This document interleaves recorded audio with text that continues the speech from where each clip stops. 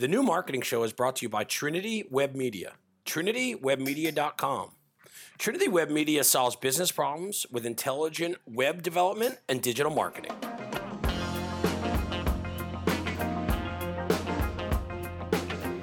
Hey everybody, thanks for checking out another episode of The New Marketing Show, a marketing podcast where we talk about how effective digital marketing and web development solve business problems.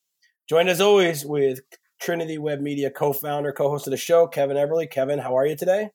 Greg, doing well. How about yourself? I'm doing pretty good. Welcome to episode 67. 67 shows in, plus all of our bonuses. So keeping this content machine rolling, aren't we? We are. You got to feed the monster. Yeah, we got to keep it going. And, that leads me right into the topic that we can talk about is let's talk today about identifying gaps in your content, measuring content, and what to do with what you figure out, as it pertains to content marketing. How do you think about that?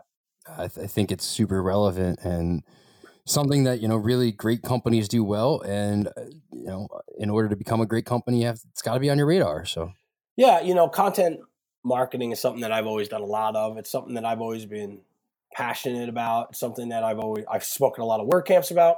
Mm-hmm. I think that content is the lifeblood of your brand because what it does is it really starts to show off who you are, how you help, what problems you solve, and what you stand for. So, that's like one of the very, very beginning pillars, if you think of it that way when it comes to content marketing. What are some of your best content marketing examples or some of your best reasons to produce a lot of content for a brand? Sure. I think in this day and age, content is really what, your audience wants from you, whether it be video, podcasts, the written word. I think that's really how your audience and your fans are going to connect with your brand. Yeah, it's in my mind, content marketing, half of it is content, the other half is the broadcast. And then there's a whole nother percentage of that where it's like you have to give people what they want, where they want it in a manner, that's logical. Sure. So before we jump in, what do you consider a content gap? So content gaps are typically, a lot of questions that the market has when they're talking to you, when they're asking what you do, content gaps to me are things that are left unsaid, are left undefined, maybe left untaught, maybe lessons that you can better teach people. The biggest, I was told early on working with a lot of marketers, the biggest content gap when it comes to your websites and your content marketing is if you feel like you have to have that FAQ page on your website, you're not addressing some certain things with content. Mm-hmm.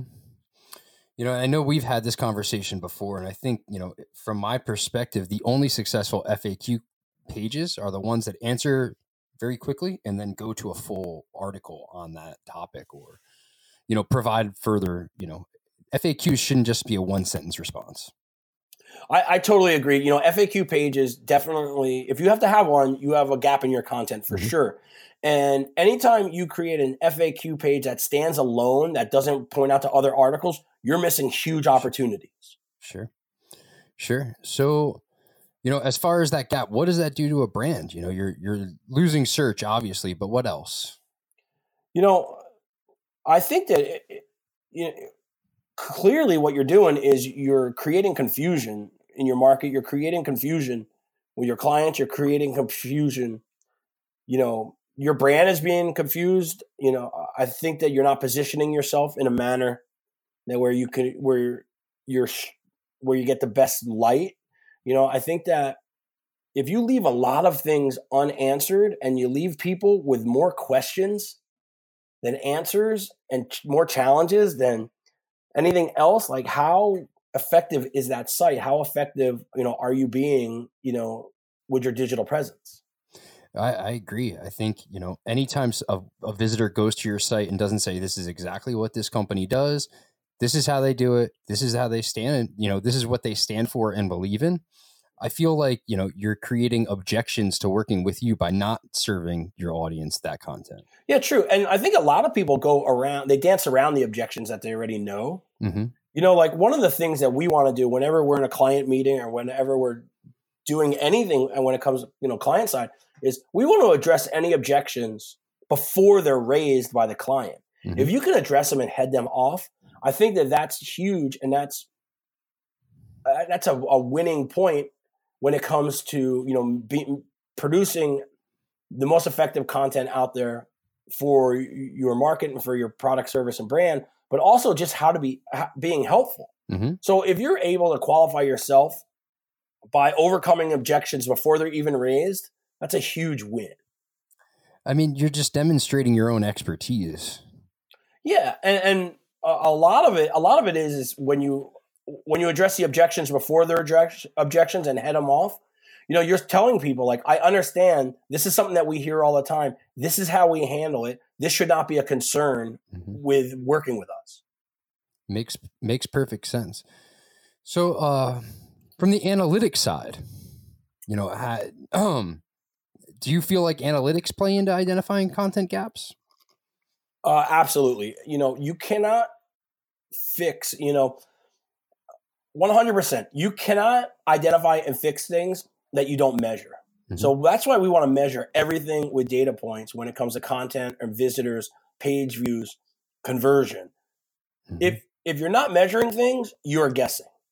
You don't know what to fix. Yeah, you don't know what to fix. You don't know. You're operating on dangerous assumptions. You're operating on guesswork. It might be voodoo. It might be, who knows, snake oil. You don't know what the hell's going on. You don't understand what's truly going on in your business. Now, I know that you and I take a lot of time to measure analytics for our clients. And, we have a agency analytics suite that we use where we measure, rank for, different search terms that we're looking for. As it relates to the content, we measure pages. Which pages are most popular?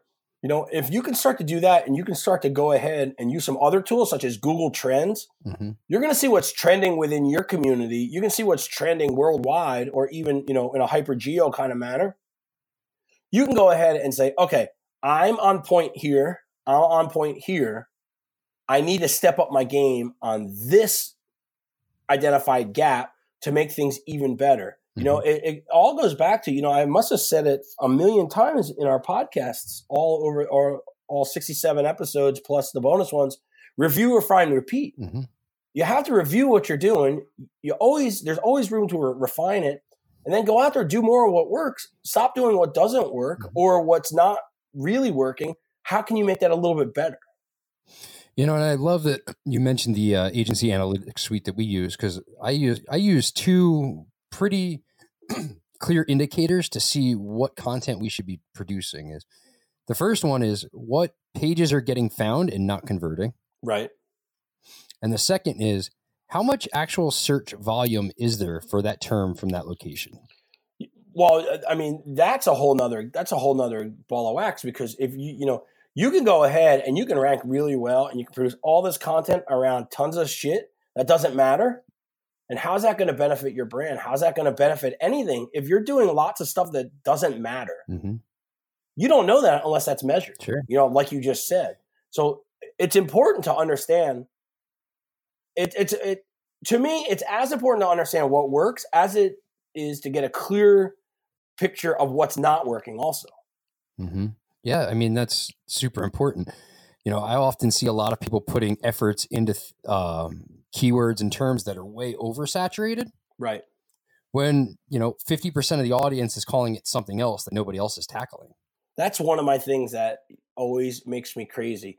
When you go ahead and you optimize your content and you create content, a lot of times, unless it's super, super technical and super, super specific, I try to optimize it and create it for the most common denominator and the lowest common denominator of user mm-hmm. and term and search phrase also, because what I want to do is I want to make sure that I'm not calling it something and the rest of the world is calling it something else. And all of a sudden I'm leaving all of that on the table and I'm focusing my efforts in the wrong place. And conversely, if all of your competition is calling it what you're calling it, you're swimming in that red ocean, where going to a layman's term or something, very similar could leave you swimming in that blue ocean where there's not much competition and you can be, number one. And another blue ocean tactic is to do it in reverse. Is if everybody is going after something very, very generic, now how can you kind of position that within a niche that helps your audience and go ahead and be found for that? As long as it fits in with who your ideal client is and what makes them who they are, I think that that's a win also. Yeah. So obviously when, typically, just a brand starts producing content, they go for the low hanging fruit. Right. At what point do you think that somebody needs to get away from that and start going, towards, the harder rankings, the long tail keywords, things of that nature? So I go just the opposite of what you said. Like, I prefer to launch things with the long tail strategy in sight and kind of the long tail strategy in mind, because that way I know I can always come back to the shorter ones, less, more competitive ones. So whenever possible, I want to go ahead and start ranking as soon as possible for the long tail terms, because they're going to take more traction and more time for you to rank, and then absolutely come back. And to me, the low hanging fruit is the simpler terms. Okay. Makes perfect sense. What are some of the trends you're seeing with, content and the way that people are, writing for Google? So first off, if you're going to first off, to answer your question, if you're going to write specifically for search engines, you've already lost the game. Search engine it's a machine. It's not anything that's human. It's not anything that's going to resonate with an audience or a brand. If you focus all of your time writing for search engines, you're going to lose, because there's no emotion, there's no connection person to person on the other end, which is going to make the strong brand connection for you. And I think the audiences now are savvy enough to be like, oh, this is garbage. They just want to rank. They don't care. But are they? A lot of, I want to think that a lot of the audiences and a lot of internet users are, but I don't think that, I think that it's still out there. Like, a lot of people get fooled by, ads versus organic, and that's murky on purpose. I think that a lot of people I think that if the lower common denominator of internet user and content visitor reads something that's highly optimized and stuffed with keywords, I think that they would just think that person is a terrible writer and they're not very good at their job, when actually they're writing with specific intent. So anytime you really write for search engines, it leaves the audience very confused. And it kind of, and if you, like I just said, like if you read stuff like that, what happens is you're not putting your best foot forward when it comes to being a content creator or a writer, because what you are writing makes no sense to anybody. No reasonable human being would ever talk or write that way. Yeah. So what happens is it leaves everybody confused. So I would rather, the way that I create content is I create content with one person in mind. We have a bunch of different personas for Trinity Web Media, our ideal client personas, and how we can help and who we can move the needle for and what drives them. Every time I create a piece of content, I try to create it for that person specifically in mind, as if I'm having a conversation with Jim or with John or with Susan, and I'm trying to speak to them in a manner that they understand and in a manner that's going to resonate with them, because then I know that that's going to resonate with that persona and it's going to help solve their problems and help the business move the needle on the goals that we're trying to achieve. That's spot on. I try. I don't know. So, anybody out there who's not producing content, what are 2 or 3 quick tips you can give them? Start now. Okay. So, I say that in jest, but my 3 tips for anybody not producing content right now for their brand is start now. Go ahead and don't worry about what anybody thinks about it. Ship it, publish it, make sure it gets out there, and try to help somebody. That's awesome. I think the only thing I would add to that is, if you're caught up on topics, start with the questions you're repeatedly asked by clients and prospects. without a doubt, most of our, almost all of our content that we produce as a company and we produce for clients comes from relevant, recent conversations that we have with people, that we have with clients. I just did Trinity Web Minute videos and a bonus podcast about WordPress security, because we were dealing with WordPress security issue with a client. Whenever things are top of mind and whenever people ask me about things, I put it down in a notebook. I put it down in my Evernote or my notepad on my phone, and I'm able to go back to those topics and really, really start to create some good content around that. Also, I do a lot of speaking, at different WordCamps or for different organizations. If anybody ever stands up and asks me a question in a live audience, I know that 100 times, 100 more people are Googling that same answer. So that's a great opportunity for me to go ahead and create content. And if you're not answering those questions for your audience on a regular basis, you're missing a lot of content opportunities to connect with your audience, solve a problem, and be the subject matter expert. And conversely, you mentioned that, the counterbalance to content's broadcasting. You're missing broadcasting opportunity for your audience to take part in the conversation. Yeah, and content should be conversational. I'm really glad that you said that. Content should be conversational, meaning like it's not, it's not a monologue. It's not a diatribe. It's nothing like that. What it is a good piece of content should start a conversation or start a dialogue between people. How many times do you read something good at your desk and you put it in our Slack channel and we say, hey, check this out. This is really interesting. That piece of content did its job. We're going to remember where we got it, and we're going to have a conversation, and we're going to use that as a reference point. That brand or that person who wrote it is then going to become more of a subject matter expert to us than anyone else. So it's pretty interesting. A good content should always lead to bigger conversations. And I mean, to me, that's what makes it sticky. It's hard to recall everything you see online, but when you do have a conversation about something, chances are you're going to be able to, XYZ wrote an article, you should check it out. Yeah, the sticky factor. We had a meeting with a friend of ours last Friday, and Don was talking about, you want everything that you do to be sticky. You want your solutions, whether it's content, whether it's a platform, whether it's a product or a training, you want it to be sticky. And you want your brand to stick along with their messaging to make it as effective as possible, whenever possible. Yeah. So I guess in wrapping up, give me 2 of your tips for the content creator, and basically how can they identify gaps? How can they do their job better? Sure. So not everybody's comfortable at everything. So, content takes many different forms and mediums, podcasting, video, articles. If you're more comfortable on video and you're going to produce content that way, go for it. Get it transcribed. It'll have the same effect as, writing that full length article. It will be more conversational. If you want a podcast, again, transcription, bring everybody into the mix. Yeah, I couldn't agree more. I think that everything starts with doing something. Momentum begets momentum. Don't be afraid. I had a conversation. I was in Philadelphia the other day, and I had a conversation with a friend. He said that he has so many different ideas and so many different pieces of content he wants to put out there, but he's so self-conscious about the message and the broadcast tools that he just needs to get over it, because the message is bigger than his self-consciousness or whatever, and he'll get through it. Yeah.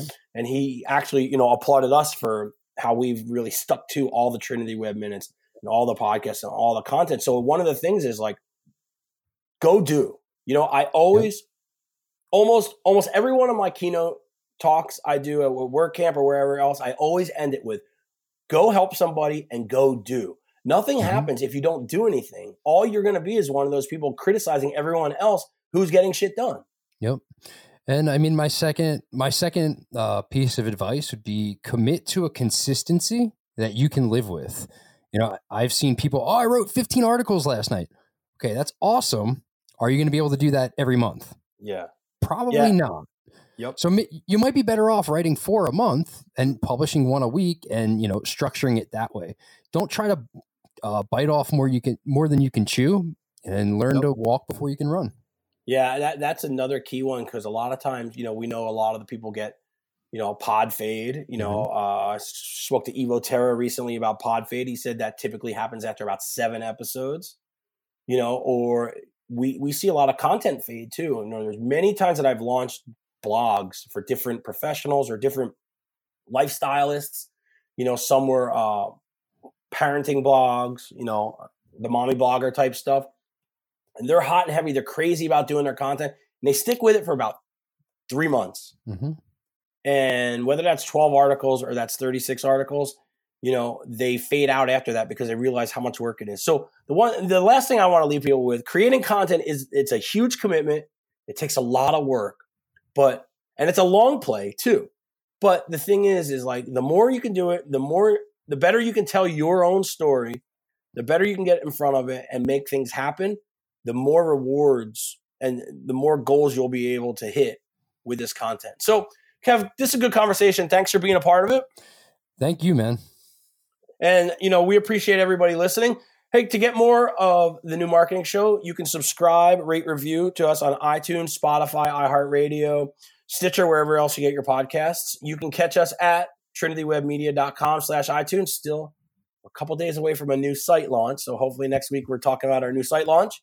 And we appreciate everyone listening, subscribing, rating, and reviewing. So thank you, everybody. And until next time, Kev.